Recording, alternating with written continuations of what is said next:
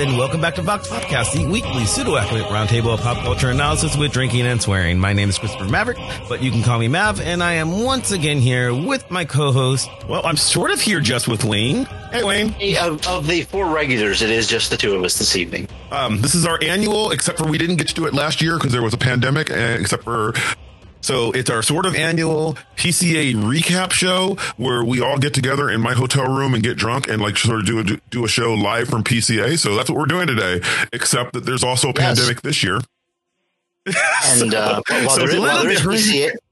while there is a PCA this year, the Pop Culture Association of America Pop Culture Conference, it was all virtual. So we are not all in Mav's room. No. You're hiding very well. So this time is going to be just sort of talking About the conference we all just did. It just wrapped up today, technically. So, we Christina Callias. People do not get it right the first time, but you nailed it.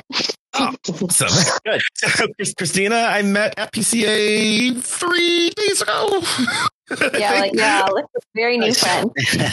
Yes. Well, welcome to our podcast. You may regret this. I do already, you guys. You're gonna fit right in.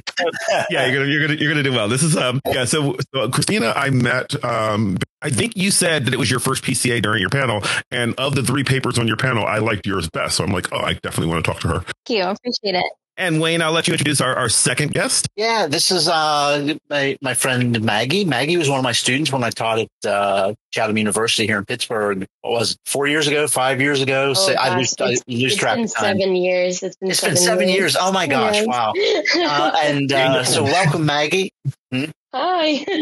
It first of all, it was really good just to reconnect. I mean, we've been friends on Facebook since then, but it was really good just to see you and watch your presentation and have some more interaction back and forth. You were genuinely one of my favorites in that class that year. We're not supposed to have favorites, but we all do.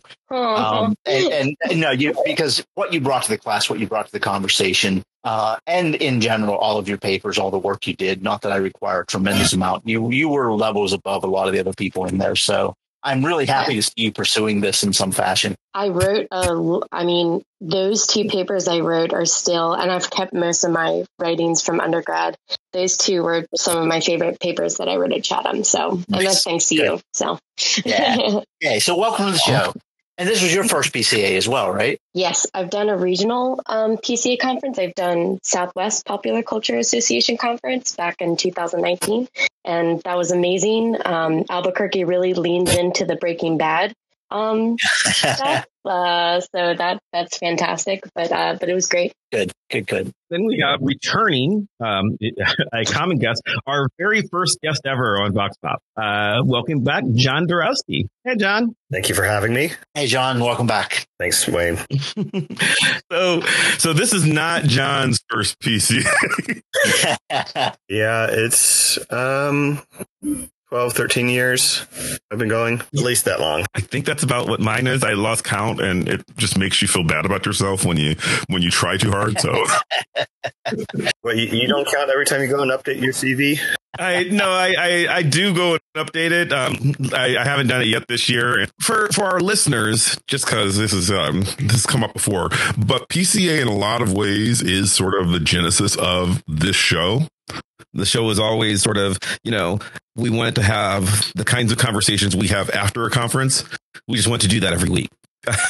So this show today is more that than ever. But I guess to make it like sort of accessible, can we maybe tell everybody what each individual person does? So hi, everyone. My name is Christina Callias. I'm currently a first year English PhD student at Claremont Graduate University in California.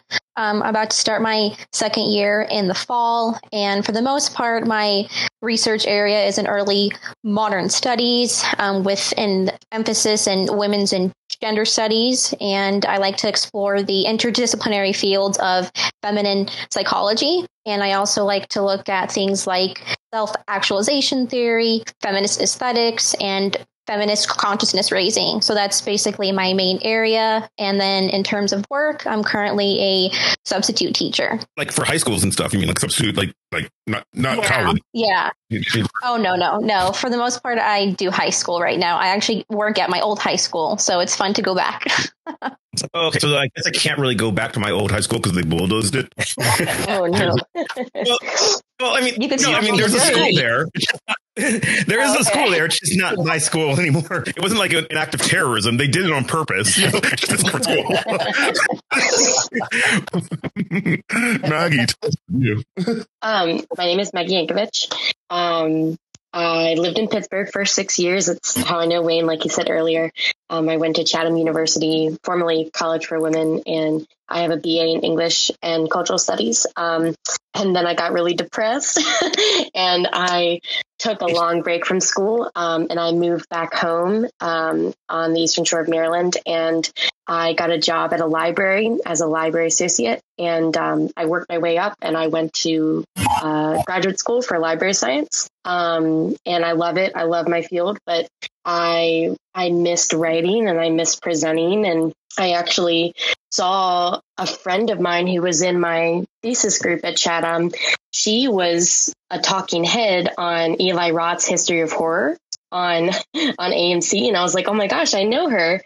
And she encouraged me to start presenting again. And my focus, as an independent scholar is definitely horror and body horror, especially. And I'm really interested in queer studies. I'm newly interested in fat studies and fat representation in horror. My paper that I presented at PCA yesterday was on the monstrosity of the fat body in Stephen King's It. And I want to kind of expand that into a larger project, like surveying that representation in his novels. That's awesome. And our last panel member, we got John Dorowski, who, you've been here several times, but John, remind people what you do. I am a PhD candidate at the University of Louisville, where in humanities, with my personal focus being American popular culture on superheroes and comic books. Mm-hmm.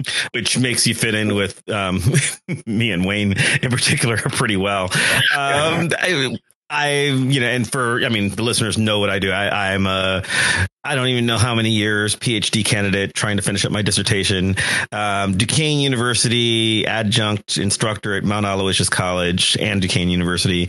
And I focus on 20th and 21st century pop culture as well. A lot of stuff with superheroes, a lot of stuff with gender studies, a lot of movies, TV, that sort of thing.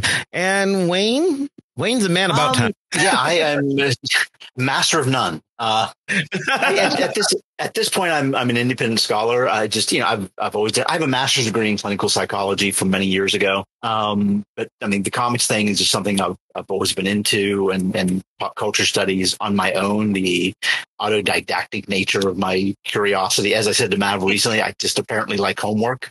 So I looked for these things, and the degree did help me. There was just an opportunity to teach at Chatham at this point 10 years ago, and that allowed me to formalize this stuff a little bit more. So I've taught at Chatham a couple of times, a couple of independent studies there. I taught a course on the graphic novel at University of Pittsburgh a couple of years ago.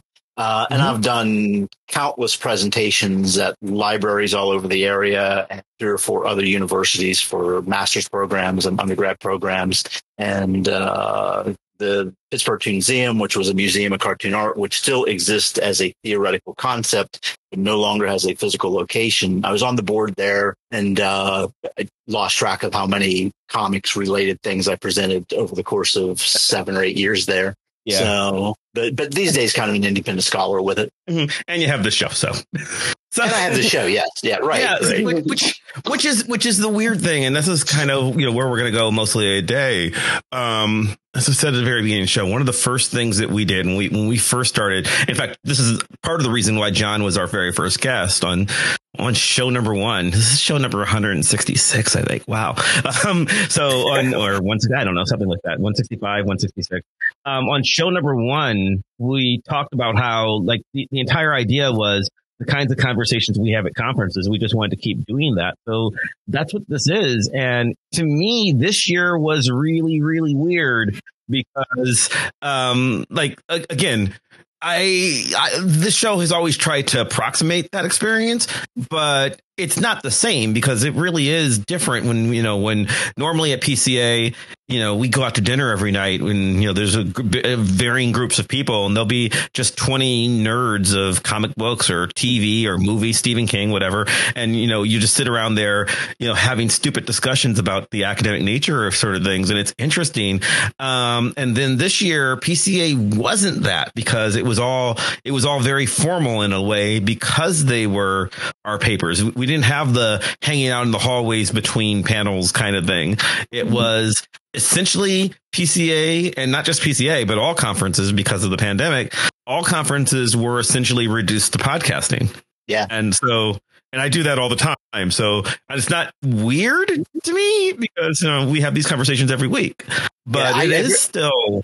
I very definitely miss the social aspect of it. I mean, this year, I didn't really meet anybody new. I mean, tonight I'm meeting Christina, who's on our show, but so I met you through the conference theoretically, but that was through Mav reaching out to you more than me. But yeah, I definitely miss that social aspect of it and just the networking and some of that stuff that comes out of it. Because we've gotten a lot of guests from the show, but also aside from guests from the show, just people to bounce ideas off of, different perspectives. All of that. They did do that virtual lounge thing, but that seemed kind of forced. And I was like, I don't want to just be plopped down into a virtual table with people. I don't know. I didn't end up doing that. yeah, same here. So the nice thing about physical conference is usually what I do when I'm making my personal schedule is I look through the entire book the week before we go. I read some abstracts. This sounds interesting. I want to make sure I see this. Obviously, because of my association with the comics group, I'm there I'm at like half of those panels. I'm there a lot, right? But then there's a lot of I just like the sound of Yeah, I was going to say I cheat on comics with the music group. Right. And there'll be stuff there that's like, this sounds interesting. I will go there. And then sometimes when I just don't have anything to do, you just wander into a room. And there have been I've been in a lot of PCAs where I'm just like, oh, well, that room, I'm walking by that room. There's, 3 or 4 people in it. Let me just go sit in the air conditioning and learn about something. And then sometimes it's like really, really fun. Like that's how I learned a lot about fan studies. I'd never gone to fandom studies groups before, but I just kind of ran into one like 4 years ago, and the people there were fascinating. There's a lot of learning that's like sort of happens incidentally, and it was hard to happen. It was hard to make that happen for myself this year. So that's what I miss. I miss being able to just sort of organically and randomly show up somewhere. I also, and we've talked about this on other episodes, just different learning styles. If someone is just reading a paper, it doesn't matter how good it is, I zone out. Some of that happens if I'm in the room with them. So, the slides and the presentation, I probably go way too heavy on visuals in my presentation because that's just the way I think and the way I learn. Like I'm creating a narrative with it. And I find that particularly with the Zoom thing, if I'm in a room, I can look around and whatever and focus on the person talking. With the Zoom thing, I just start zoning out. So, and I know that's a personal learning style glitch, but I found that some of them to be more difficult to listen to because of that. What about you guys? I think Wayne has a good point that it's easier to get distracted when you're in your own house. Yeah. And you have to go take care of something that, when you're at the conference, you are just at the conference. You may go explore the city some and do a little tourist stuff, but most of the time you're planning on being there at the sessions the whole time. And it was a lot easier to check out, especially as you could turn off your camera and they wouldn't know if you were listening or not. Yeah. I'm always listening. Every Zoom class. I was too, Mav. Of course I was. Definitely. It is a weird experience, but because it really was like podcasting, right? But podcasting, other than when we're doing our show where I have to actively be here, I can pause the, like when I'm listening to a podcast or something, when I go for a jog or something or whatever, and I can pause, I can rewind. And so in a sense, it's almost an inefficient version of that because it's live. Yeah, right. So that was weird for me. And it was better than not doing anything. Yeah, right. I'm still glad that we did it. I certainly garnered some stuff from it. I'm still making my way through the videos that were recorded because I wasn't able to live attend several of them because of work schedule. So I'm glad that option is there. And with other areas recording, I can go back and watch stuff that would have been at the same time as something else I wanted to see. So that's a benefit. Yeah. I can actually participate in more panels if I so choose because the schedule doesn't conflict in the same way. So I like that aspect of it. I actually did not have a hard time networking with others. I think I was compared to when I presented at Southwest Popular Culture Association, and where I knew nobody, and meeting people face to face was very nerve wracking.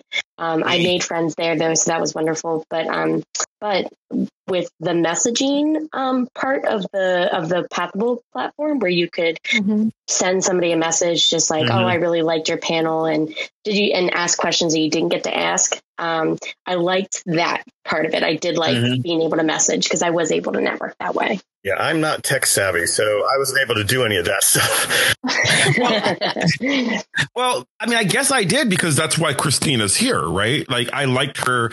But to me, it feels weird. Like I don't know how it was for Christina because like literally I went to her panel. I liked what she had to say. So I sent her email and said, hey, I liked it. Want to be on the show. That's basically how we met. Yeah. And I had a brief exchange with Dr. Lenz from Chatham, who was my main contact up there, who was at the training session. I saw his name pop up there, and I hadn't talked to him since he retired, and just had a nice little back and forth, like, hey, so you're here, cool. So that was nice to reconnect with him, but I haven't really reached out to anybody else. Well, I wonder, because that's how I met Christina. I wonder, is that just weird? Like you said yes, so apparently it wasn't that creepy, but it feels creepy to do. Yeah.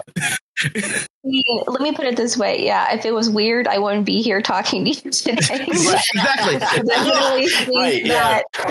I just think it's a sign of our current times that, Zoom and Pathable and all that techie stuff is just the way of life these days. But I kind of am on the same field with Maggie, in that I think, I've been in college now for, like 7 years. I'm still like a fresh scholar to this, and to like tap someone on the shoulder, like in person, it's still like nerve wracking. There's still that like anxiety there. So I definitely think that like it does take away that element of it, just to send somebody a chat on Zoom or on Pathable or something. So I think it does have its pros and cons, but yeah, I still think it serves the same purpose when it comes to networking. But yeah, I would still want to be in person, to shake someone's hand, to exchange business cards, like make it old school. Yeah. But yeah, definitely, I see both sides to it.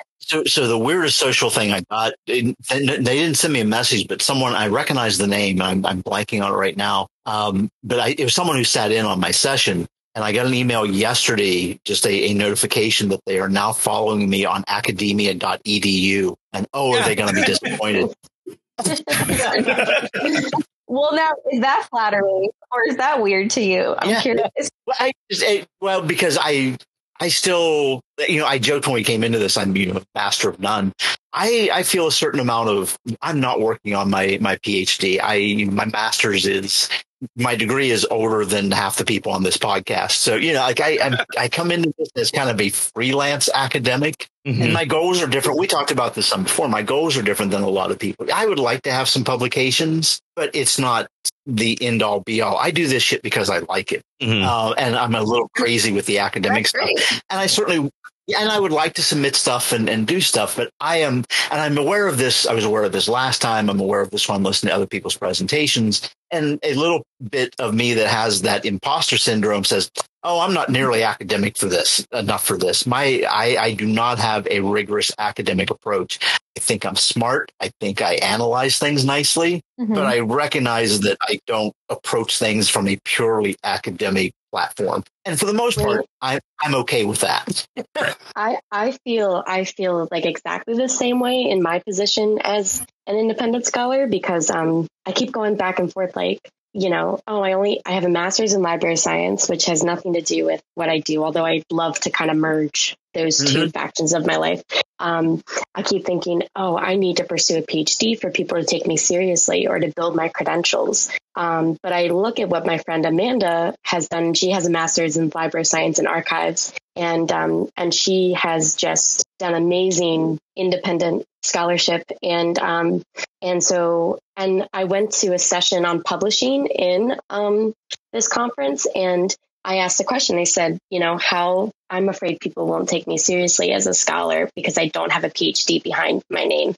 And they were like, the thing is, most reviews for publishing are blind reviews. Nobody knows what your credentials are except what you've presented or what you have on your CV. So that was that felt. Yeah, because I have imposter syndrome too. Yeah, I'm going to, two anecdotes. First of all, I'm going to read to you a brief rejection letter I got. I sent you the link on the Bowie thing. Mav, you were there. I presented this in Mount Aloysius a couple years ago. And there was a call for papers on the intersection between Bowie and comics, which Mav saw. It's like, wow, that's a really limited topic. But I know a guy.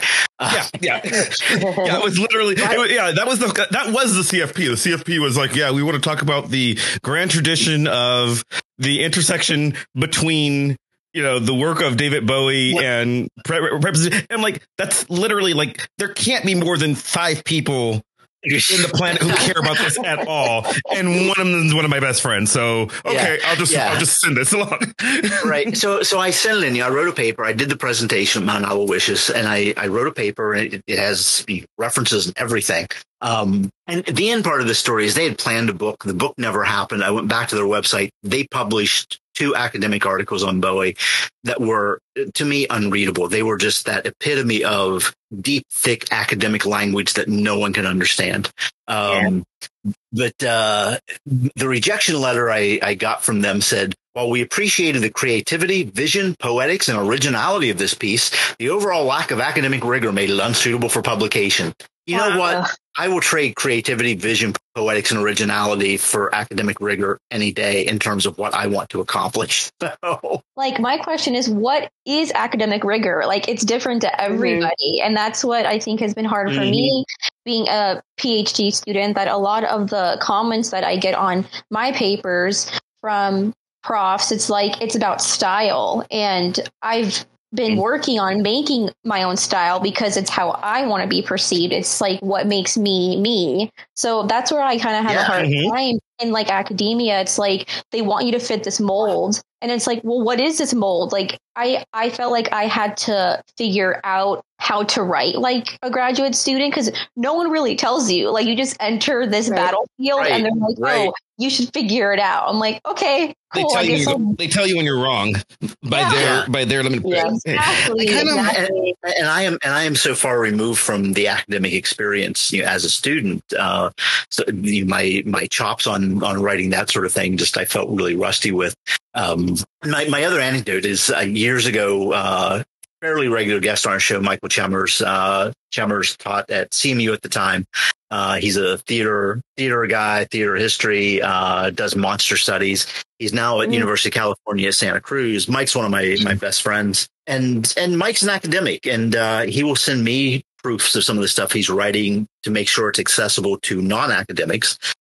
It's smart, but he recognizes that a lot of his writing style can be, academics writing to other academics. But, he was in my store years ago. He came in and we were having a conversation like this where you're analyzing and blah, blah, blah. And he says, you know what, you really need to go get your PhD. And then he stopped himself. He's like, no. He goes, I'm the PhD. I'm the wizard in the tower that people have to study to access. You're the hedge wizard out in the woods that people have to seek out. I'm okay with that too.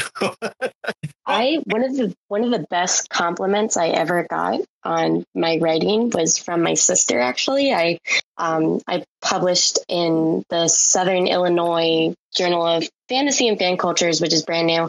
And I wrote about Harry Potter being a horror text, Chamber of Secrets, that is. And she read it and she was like, I'm glad I didn't have to sit there with a dictionary trying to parse out everything. And that was that. Yeah, like that was like, I was like, okay, I found my voice. Like, that's good. Yeah, I found that my favorite scholars are ones that talk kind of like how you would talk on a podcast. Like they're not trying to impress anybody. It's casual language and it's meant for the masses. That's what I'm trying to like be like in the future. I have this odd belief that the study of pop culture, it's popular. It should be accessible. Yes, absolutely. Accessibility for sure is key. I mean, you don't want to be like the philosophers where they will say, here's a word, here's a definition of it. Here's another definition that means the exact opposite. We're going to ignore those two and go with this third. You know, obviously, anybody who listens to our show, if you've been listening this long, you know what we do here, right? We very intentionally will invite a professor on who's been with tenure, and then we'll invite just some random fan of the thing, and we treat them equally. Like, you know, I will make fun of anybody. It's the show.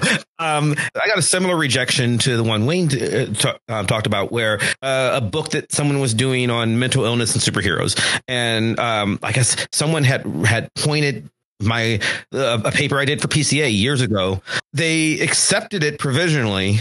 The book never happened.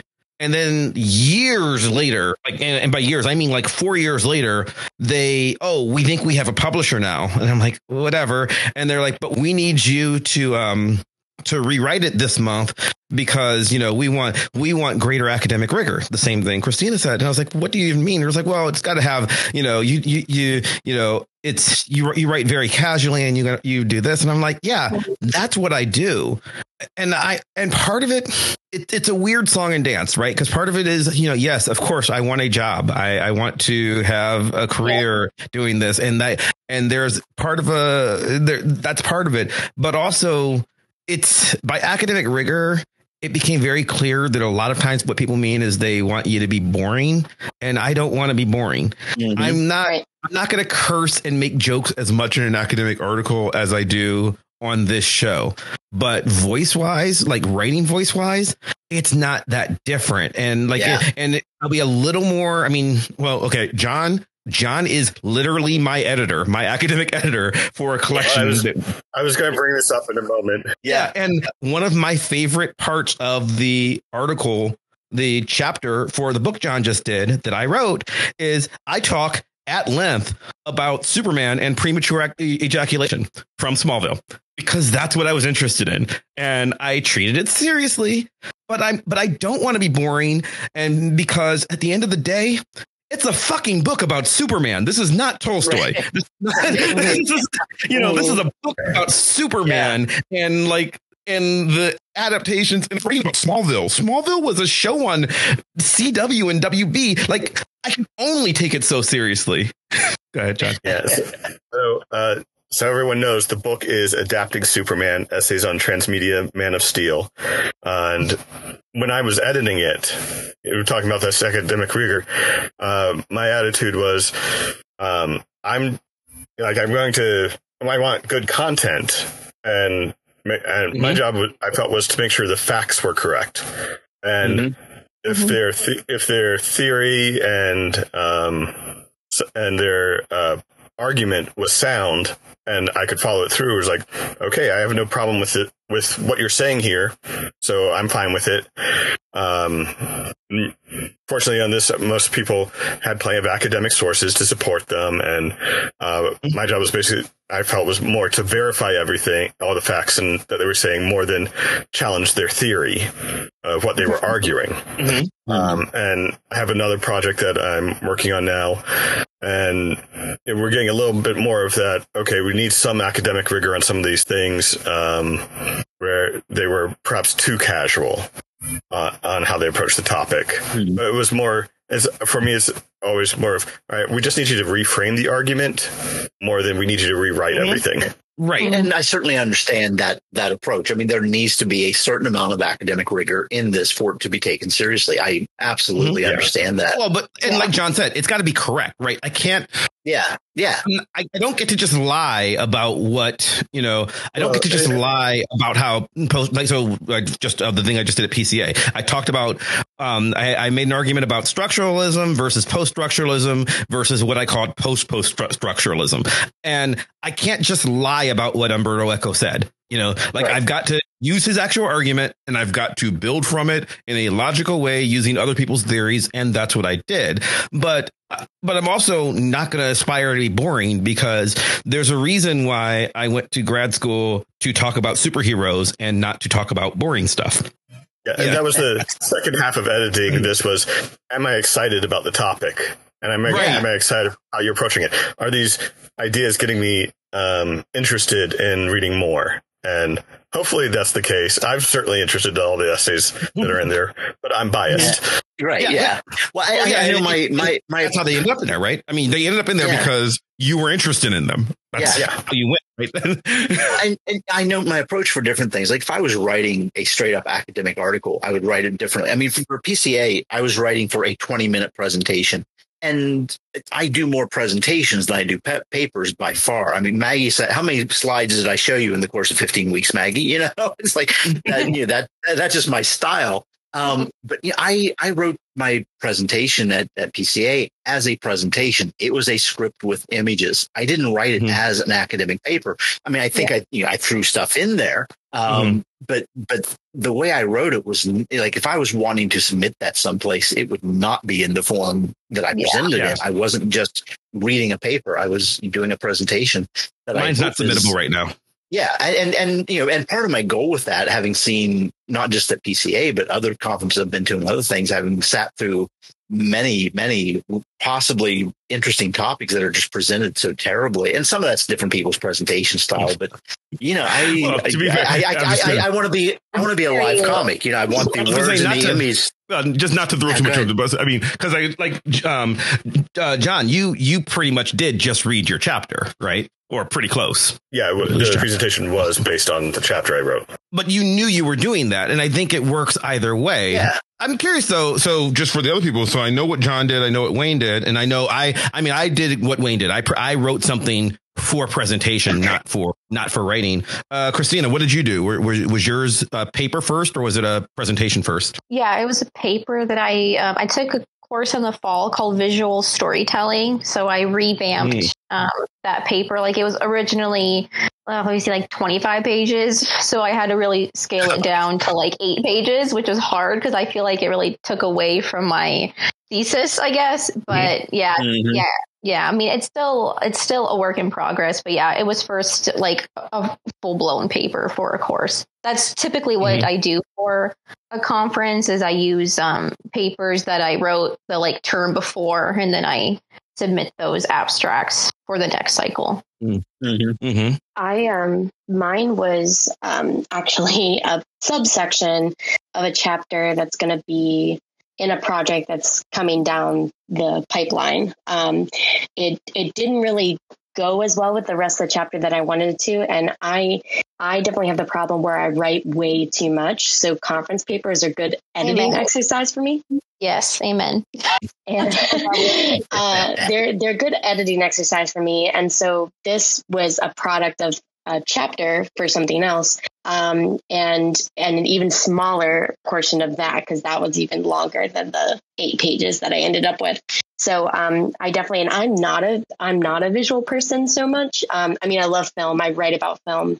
I love film, but putting together a PowerPoint is like such a struggle for me. So the fact that I was able to do that was good. See, I make comics, so I tend to think in terms of how the words and images go together. Even when I'm writing prose, I have novels out there. And this ties into an episode we did 3 or 4 weeks ago, just about that ability to visualize. That's just the way I think. So, putting together a PowerPoint presentation is very much of what illustration do I choose that enhances the words I'm using, but also gives a different piece of information. It's the comics thing. It's that mix of image and text. And how do they support each other and create that third layer of meaning when you see these things together? Yeah. And Wayne, we've had this, I don't know if we've ever talked about it in the show, but we've had this discussion amongst ourselves before, that the way I build a presentation, because people are always like, oh, you're so great. Like, there are so few words on my PowerPoint slides. It's almost all pictures. And because I took a class years and years and years ago, before I went back to grad school, I took a class with Edward Tufte. He's a world famous designer. And he made the point that if people are reading your PowerPoint slides, then they're not paying attention to what you're saying. So, so my images always need to enhance what I'm saying. And so it's I'll have a quote at most on a slide. And usually if I'll have just a title or nothing and just an image. And you just have to pay attention to what I'm saying in order to know it. But that's always what I've done. I lost something that I really hate to lose with this, because I had, because of the connection, my presentation was on the comic book series The Wicked and the Divine, which is just a mashup of so many of my interests. It has superpowers, it has mythology, it has rock and roll, music and fashion and sex and just all the stuff. And I had gathered musical quotes that I was put at the bottom of every slide. Just, the slide that introduces the character of Lucifer, Lucy. At the bottom, all I had was please allow me to introduce myself. And I had quotes that just were there's the panel that has Bale attacking somebody, and I had a Kanye West quote about I am God. And, I had all these quotes that just so enhanced the presentation, that were musical tie-ins. I wasn't going to read them. They were just going to be there. And I decided to cut them because it was too much on the slide. And I hated it. It killed me to cut that stuff out. I think that's good, though, because I think during PCA, I've seen a couple of them the last couple of days where it's like wall to wall text, and it's just overwhelming as like a viewer.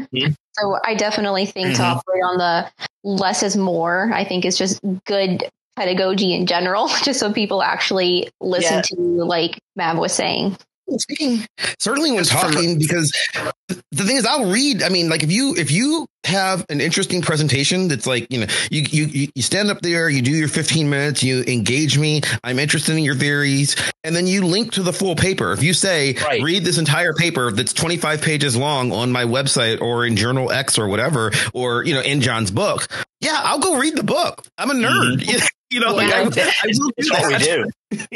Well, just from a graphic design point of view, I remember many years ago, in another lifetime, I worked with a state representative for my home district. And just that whole idea of campaigns. I mean, he had his last name turned into a logo. He had a billboard. He had yard signs. It said nothing. He'd been there long enough. Everybody knew, small county. Everybody knew what he was running for. The only information was his name. Boom, Coca-Cola, and there would be other people that have, little road signs that have all this information on it. And in general, if I can't read every word on that driving by at 60 miles an hour, there are too many words on it. Yeah, true. I struggled with the fact that I was speaking about a book, and I wasn't commenting on the miniseries adaptation or the movie adaptations of it, because that would be just a huge paper.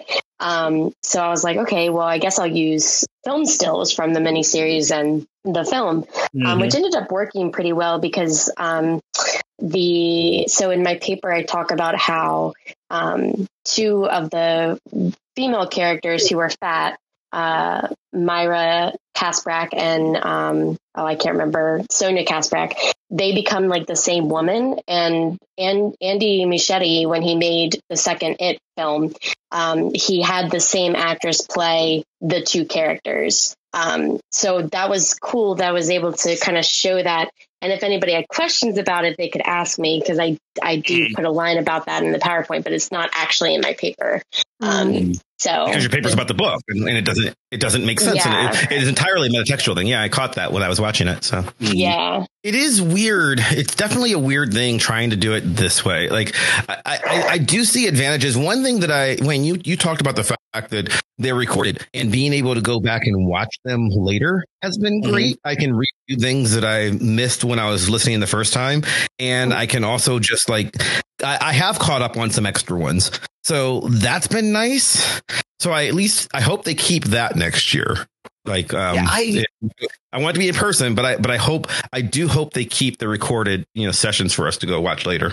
Yeah. And then just a shout out to Nicole Freem, who pretty much runs the comics area. I thought she did a great job in a new setting, and being essentially the moderator of every panel ever for 3 days. I don't know when she went to the bathroom or ate anything, because they were backed up against each other. I don't know why she did that. On screen. Yeah. I saw her eat on screen, actually. Yeah. So she was doing a lot of it. Okay. Good for her. Good for her. Now, Nicole was awesome. I met Nicole on the show, and then I met her in person at PCA 2 years ago.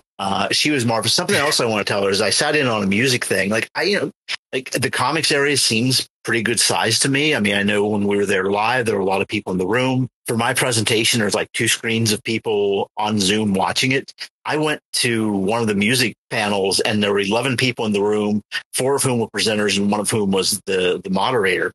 Really? I'm surprised. I kind of assumed that area would be bigger. It's weird while I've been doing this, in my independent scholar all the way through my PhD scholar career, I have the smallest group I ever presented in was one person. We had one person in the audience, and we had 4 people on the panel, and that was just weird. And halfway through, I'm like, I don't want to. Why don't you just ask me questions? I was on that panel, wasn't I?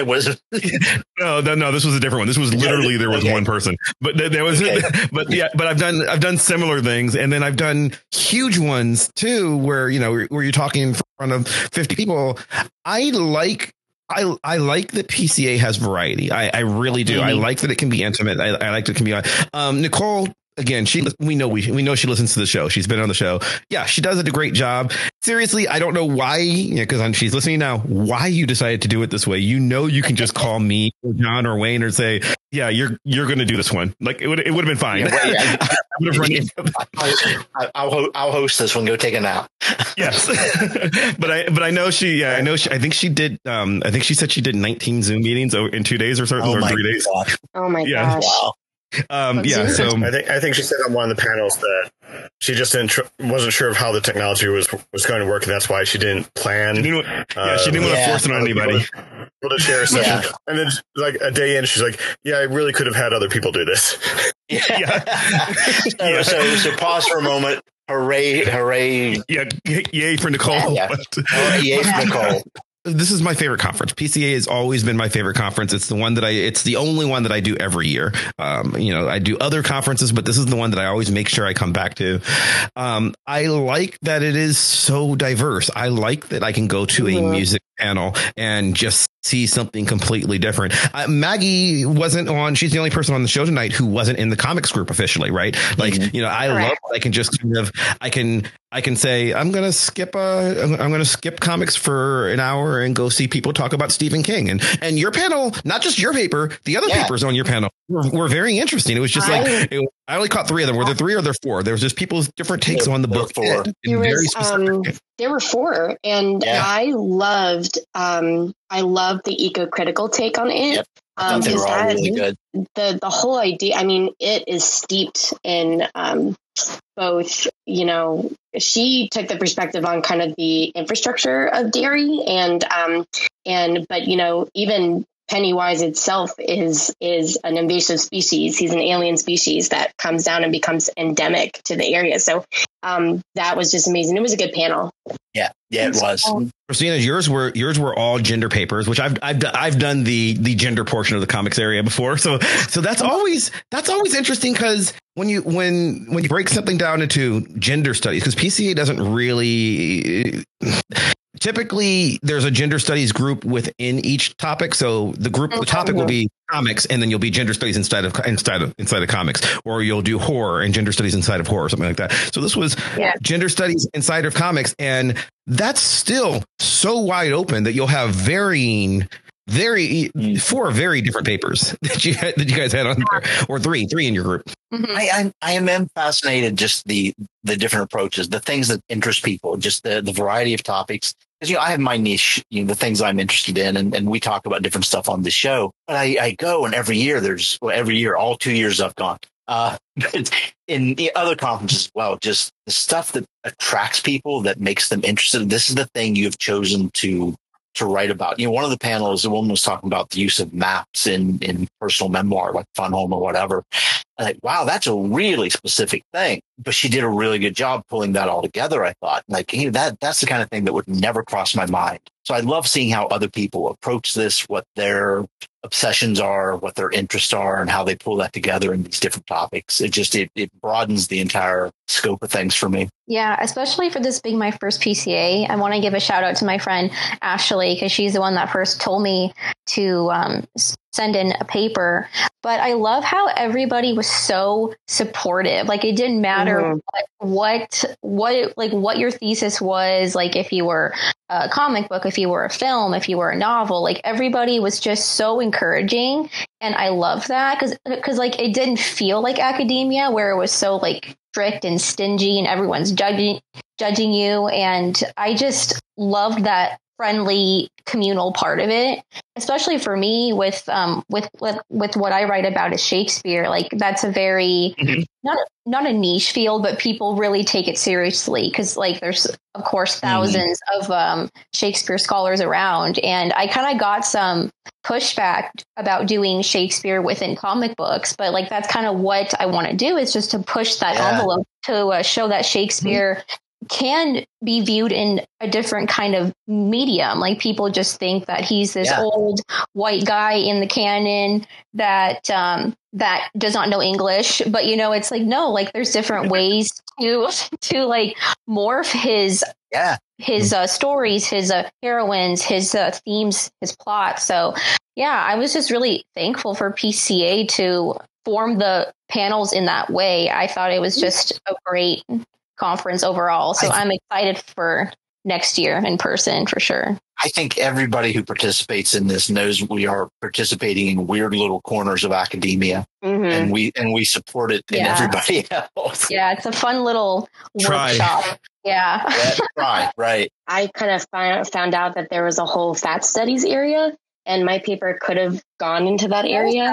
That was fascinating to me. I saw that. And I made so many friends who do fat studies, and I'm like, oh, this is a whole other realm of possibility I didn't think was resources. Possibly. Yeah, exactly. Yeah, so that was amazing. There's a lot of weird overlap that, so this is something else that we'll do when we, when it's the physical panels. One of the nice things to do is wander around, because since it's a lot easier to just kind of go, oh, look, someone's doing a comic book paper over in fat studies. So you'll go over and just see that one. You'll try when they're there, and you'll see just that one. Leave them a business card.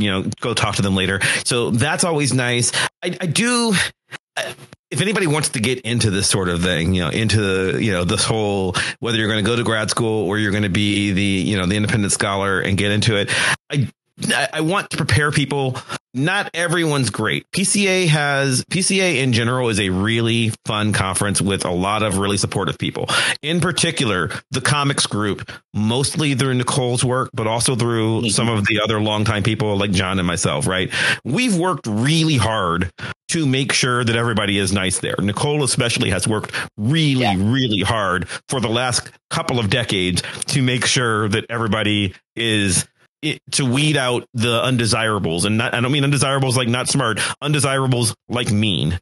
That said, some slip in. John, you'll agree. It was really good this year, but there have been moments where there have been people who are not necessarily the most supportive, and that will happen, which is a shame because as Christina was saying, and as Wayne said too, we're doing such weird niche things that are you're trying to be a professional nerd for a living to start with, right? So you're already starting way, way, way at the bottom of the barrel here. And then you're being a professional nerd about some micro aspect, fat studies within one particular author. okay, so, slow your roll and try to be polite, because these are the few people who care about the thing that you care about. So let's all have.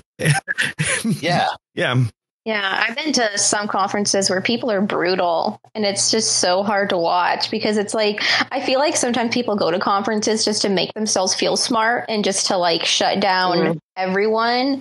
And I hate that. Like, my heart breaks for the like person who's like at the end of that. But definitely PCA. Well, I actually didn't know that like you guys kind of weed people out to make sure that it's not like that. So that I think is amazing. So thank you for that. Like we need to guard the ivory tower. It's not like it's a cabal. They show up and it's more like when, if you go to a panel and there's John, how else do you say this? You go to a panel there, you can tell which people are there to be jerks, and they usually only show up for 1 year because they don't usually have a good time.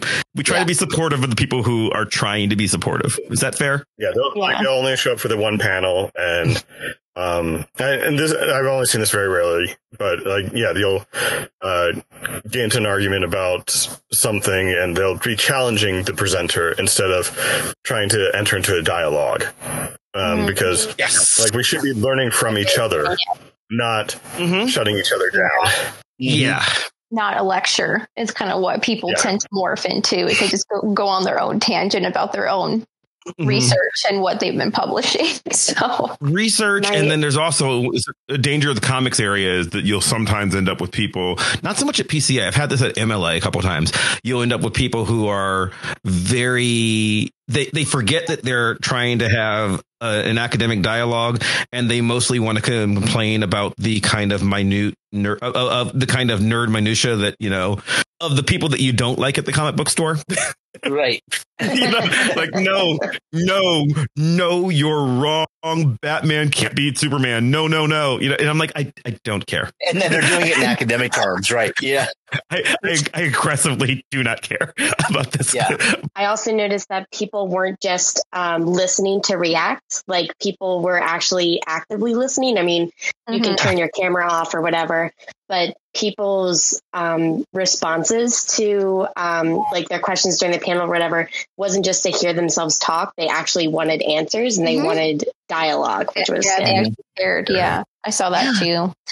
Oh, I get plenty of ideas from these presentations as well. I'm working on my dissertation, and there was a presentation about horror comics in the 70s that just crystallized a lot of like, oh, that's what I was going for. So I can use that and cite this presentation. And actually, Mav, your paper, I'm going to be using for a section on Buffy about how we're moving past the tropes of the superhero. She is technically a superhero, barely, but she does count, but we are moving past that. So, I get so many ideas from presentations. Yeah, Nick, who was in the panel with me, there's a tremendous amount of overlap in just kind of background stuff and what he's doing and what I'm doing. And he was on my panel last year as well, and he teaches at Slippery Rock, which is just up the road from here. And we've stayed in contact for the last couple of years, and we need to get him on the show. But he's someone that I want to have more conversations with about larger topics that influence both of us. So, they're just. Well, I mean, and again, I'm not, I keep saying it, but this is so true. It's why this show exists, right? Like what John just said, learning from each other is, 3 weeks ago, we had a show on American Girl dolls. That was great. I love that show because I knew nothing. Awesome. And just being able to just go in here and just hear Hannah and Katya, who are our regular two co-hosts who couldn't be here today, and our guest from that week, Monica, just tell me stuff about this world of which I know very little, but that is a massive pop culture thing. And I was going to say right now, and for the last 25 years, this is not something new. There's a whole world of lore and history and, culture that goes into building this that I just completely missed. And I love that there are people who are paying attention to this sort of thing, if I don't know it, because there is so much to learn that does influence me. Yeah, and I also want to add that what I also loved about PCA this year is that I noticed that people didn't care about labels, like whether you were a PhD student or you already have your doctorate and you've been teaching for 10 plus years, or if you're just a scholar who like has this as a side hustle kind of thing. Because I had a professor reach out to me. She's from Turkey, and she's been doing this for a long time. And she also taught the comic that I wrote on called Kill Shakespeare in some of her courses. So just to even have that conversation with her, I thought was just so flattering. And like, I compare that to other places I've been to where it's like people do think that they're like holier than thou if like they are a professor compared to this little peon grad student kind of thing. So that's why I really think that PCA is just a really fun environment for all. Of course, I haven't like been in the in-person environment yet, so I'm sure that it feels a little bit different versus it being online.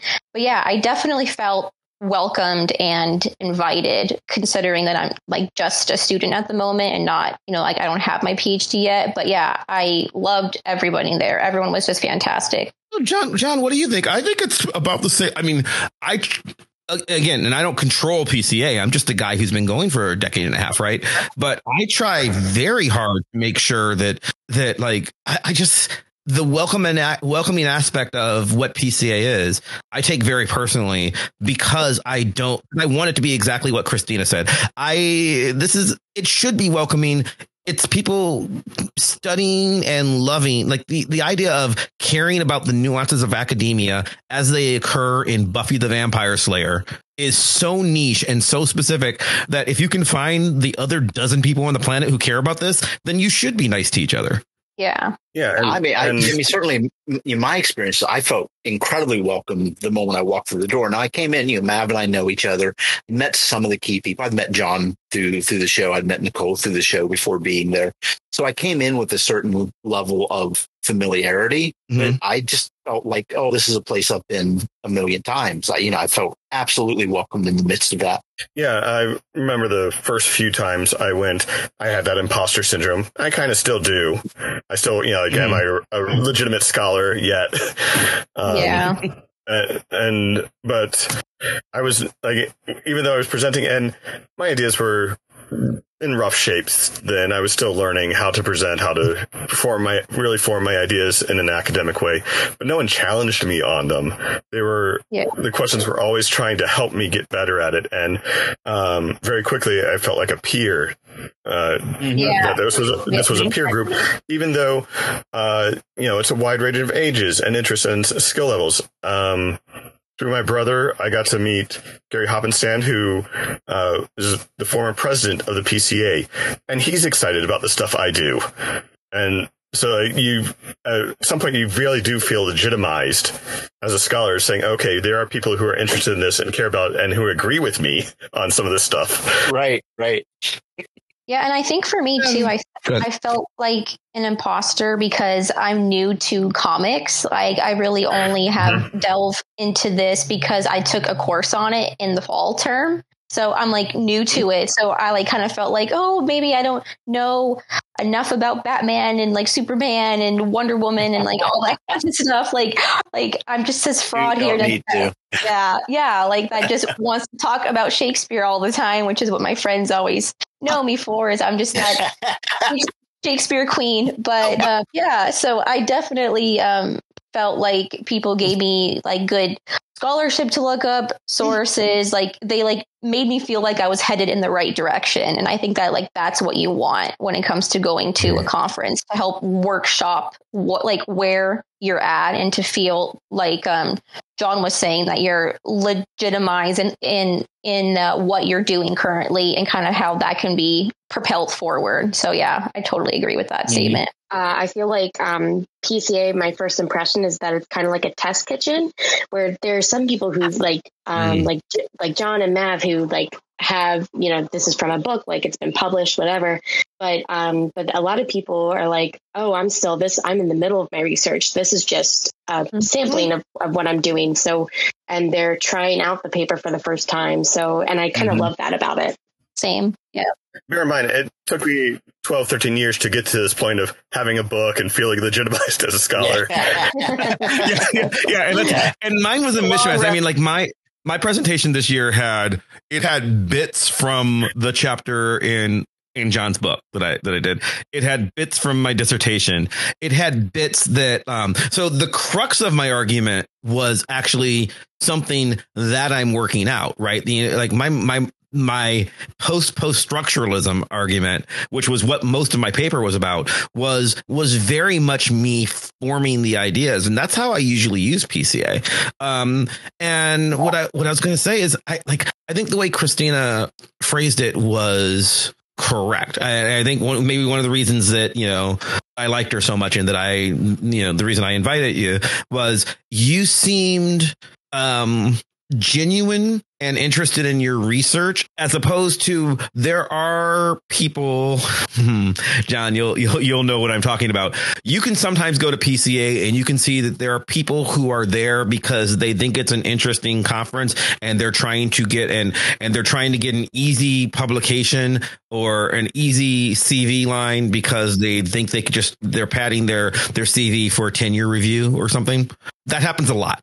And there are certain people that I don't like those people, not because there's anything wrong with them, but you can tell they show up for their paper and their paper only. They're not interested in anything. They're often not terribly interesting arguments. Whereas the alternative is people who are there because they are trying to improve their own work and they are trying to improve other people's work and they're trying to be a part of the communal conversation.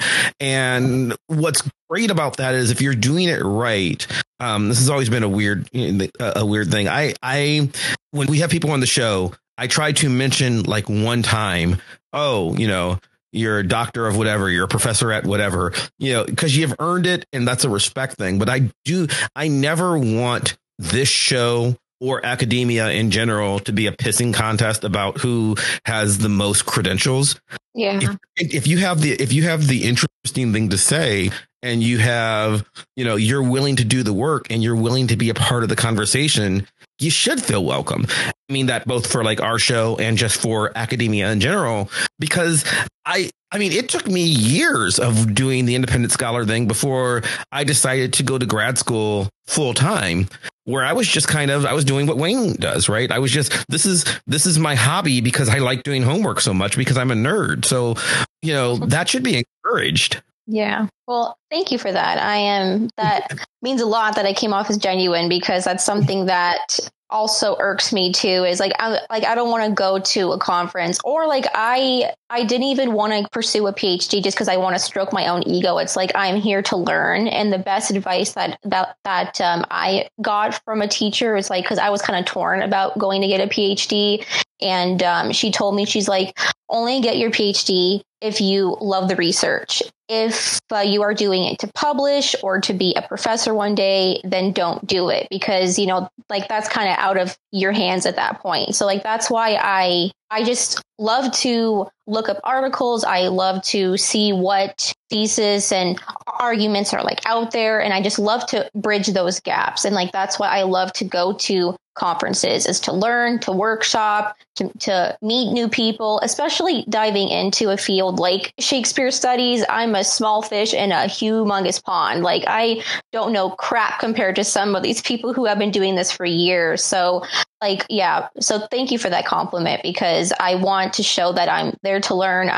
I want to get advice from people who have been doing this for a long time.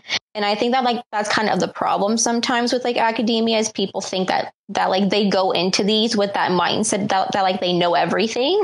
And that's frustrating. So sorry, that was a huge tangent, but thank you for that. No, that's fine. Yeah. So I hate to bring this to a close, but we've resolved nothing, which really doesn't apply. But we haven't been trying to resolve anything, but we've been recording for well over our allotted time. So yeah, it's. I mean, I want to thank all three of you for joining us here, just because this is very weird. It's impossible to even do a normally at the end of the show I do and recapping everything and concluding, but we didn't have any real topic. It really was just such a decompressing and sort of, ending this weekend.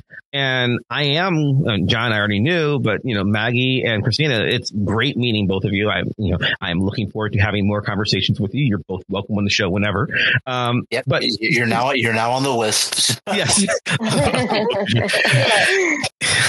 It's funny. We make the joke a lot that, academia in general is find this one thing that you care a ridiculous amount about and then spend the rest of your life, researching, obsessing over it so that you can publish papers so that 10 other people on the planet will ever read them. And it's a joke, but not much of one.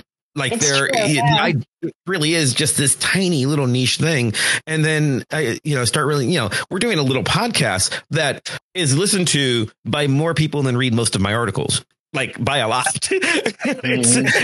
It's a weird, and not that this show's huge, but it's a weird thing. Hannah has often said that, when she's on the show, she just forgets that people are listening to us. She forgets. It's just in a lot of ways, this is, I run into people all the time who mention listening to this episode. It's like, you. Terry Lee. Yeah, Terry Lee, who guested on the show sometime last winter. I saw him for the first time in months, 3 or 4 weeks ago. And he's like, it's weird. He goes, I know I haven't seen you, but I feel like I have because I hear you talk every week. I'm like, wait, what? Oh, yeah. But it's great because the community and what's great about our listeners, and this is, our listeners, the show is designed to be a micro version of PCA, right? So our listeners mostly seem to give us a chance, even if the topic's not something they're into that week. So it's nice being able to do the, again, I knew that all of our comic book listeners were not going to be into American Girl, but I really, really, really wanted that show, and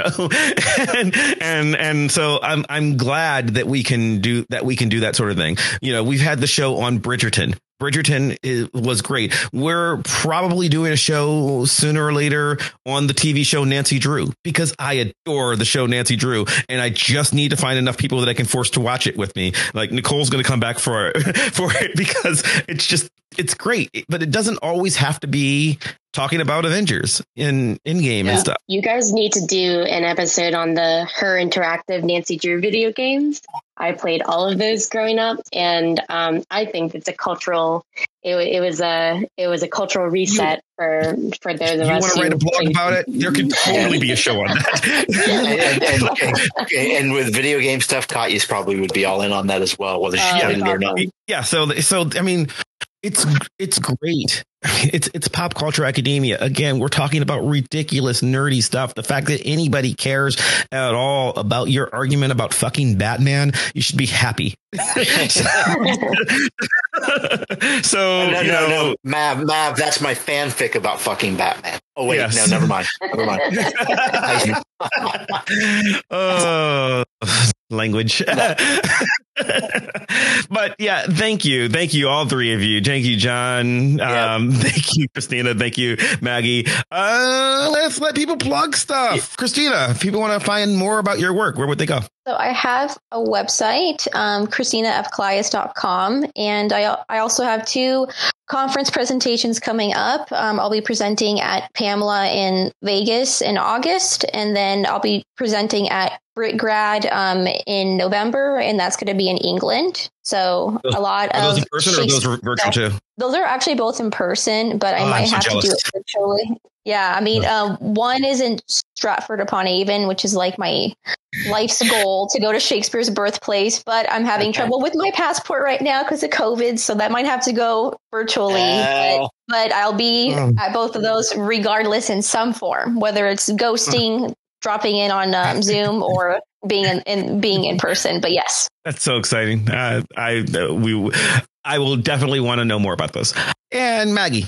So I kind of have stopped writing right now because I'm waiting to hear back about a book proposal that I submitted to a press. Awesome. And and I'm excited, but also like, if I don't get it, I'll be kind of relieved because now I'm like, I want to do so many different things. And so, and I have a website, but it hasn't been updated in forever, which is my fault. But you can find me on Instagram. My handle is at Frankenlibrarian.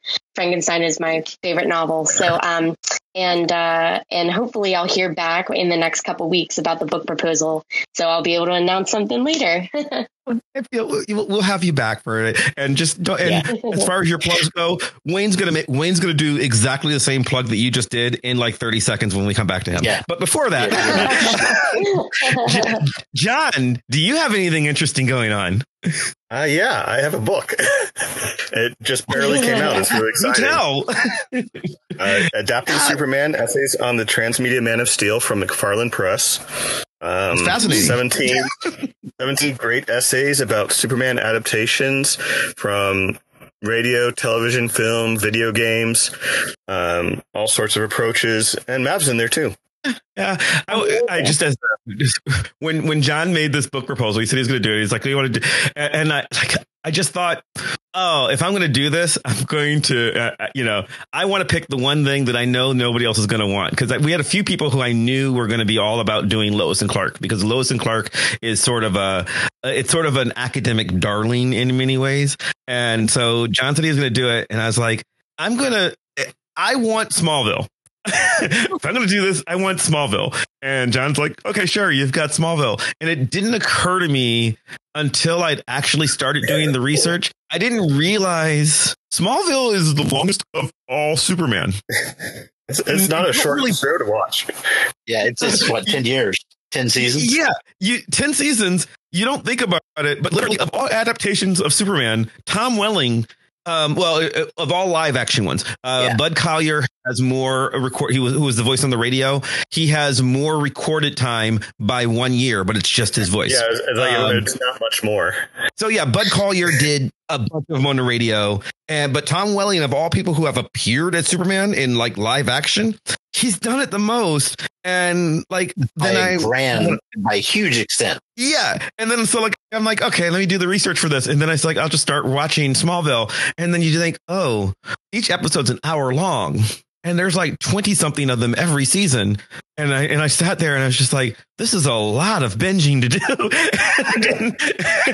But I watched them all, meandering, soap opera-y, comic booky, superhero-y something or other. But anyway, yeah, buy the book, because I don't know, John will be happy. I'll be happy too, even though it's not really my book. I just have one chapter, but it will be exciting. Buy the book and then all these stuff. Yeah, we'll link all this stuff in the show notes, so when people go to our blog, they can find all of you. So. Mm-hmm. And another Wayne, where can people find you? Oh, go ahead. No, sorry. No, go. Keep going. Yes, please. I also guest on my brother Joe Strowski's podcast, the Protagonist Podcast. And if you go back in his feed near the same date as this episode, you can listen to an interview with Chris Claremont. Nice. It should be last week's episode last week's episode of Protagonist as this episode comes out. It was really good show. It is a good show. I'm on it a lot. John's on it even more than I am. In a perfect world, I'm on every podcast every week, but I say that, but God, I don't really want to be on every podcast every week. It's a lot of work. Wayne, where can people find you? I need to be more on more podcasts. I mean, mostly you can find me here. I'm going to plug something. You talked about the Black Panther book. I think this took place before we started the show. I'm going to plug something that I did 2 or 3 years ago. Just a credit to my academia that I never expected for my lifelong bucket list. But I wrote the entry on Black Panther in the World Book Encyclopedia. So, yeah. Oh, wow. Yeah, that happened 2 or 3 years ago. They had World Book reached out to Yona Harvey, who lives here in Pittsburgh, teaches at Pitt. Yona is friends with Ta-Nehisi Coates. She wrote a couple of the Black Panther stories and miniseries. They reached out to her and she's like, yeah, I don't know anything about this. Here's the guy you need to talk to. And I ended up writing the entry to Black Panther in the World Book Encyclopedia. So I'm expecting to be plagiarized by 12-year-olds across the nation. Yes.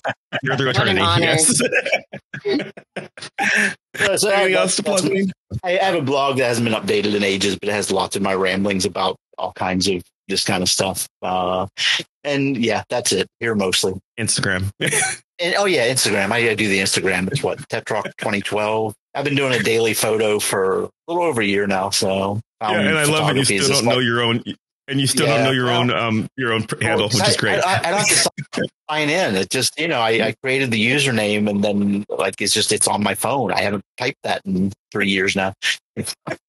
You can follow me on Twitter or Instagram or Facebook, all of the places, always at Chris Maverick. You can follow the show, all the same places, always at Vox Popcast. You can follow the show's blog at www.voxpopcast.com, where you can find out what we're talking about next week. And you can leave comments on the show notes of this show or any other show that you're listening to. You can find out, what we talked about in previous weeks, what we'll be talking about in upcoming weeks. If you enjoy the show, and we certainly hope you do, please subscribe to us on iTunes or Stitcher or Spotify or YouTube. We are now also available on YouTube, where if you're on the YouTube feed, you get not only the enhanced visual version of this show, but also the enhanced visual version of my other show, Gosh Golly Wow, which is a podcast all about the comic book Excalibur. It's been really fun. This week's episode of Gosh Golly Wow is all about Mojo Mayhem, which is a weird comic book. Anyway, we would also really appreciate it if you leave us a 5-star review, especially on Apple Podcasts, on iTunes. That really helps people. It helps other people find the show. It really helps us out, tweaks the algorithm, makes us more popular, makes us more famous. And I'm a fame whore. I really, I need love. I need your love. I would like to thank Maximilian of Thoughtform Music for our epic theme song, building ever so more epically and playing us out. I'd like to thank all of our guests for joining us. I'd like to thank you for listening, and we'll see you next time. Bye. Thank you.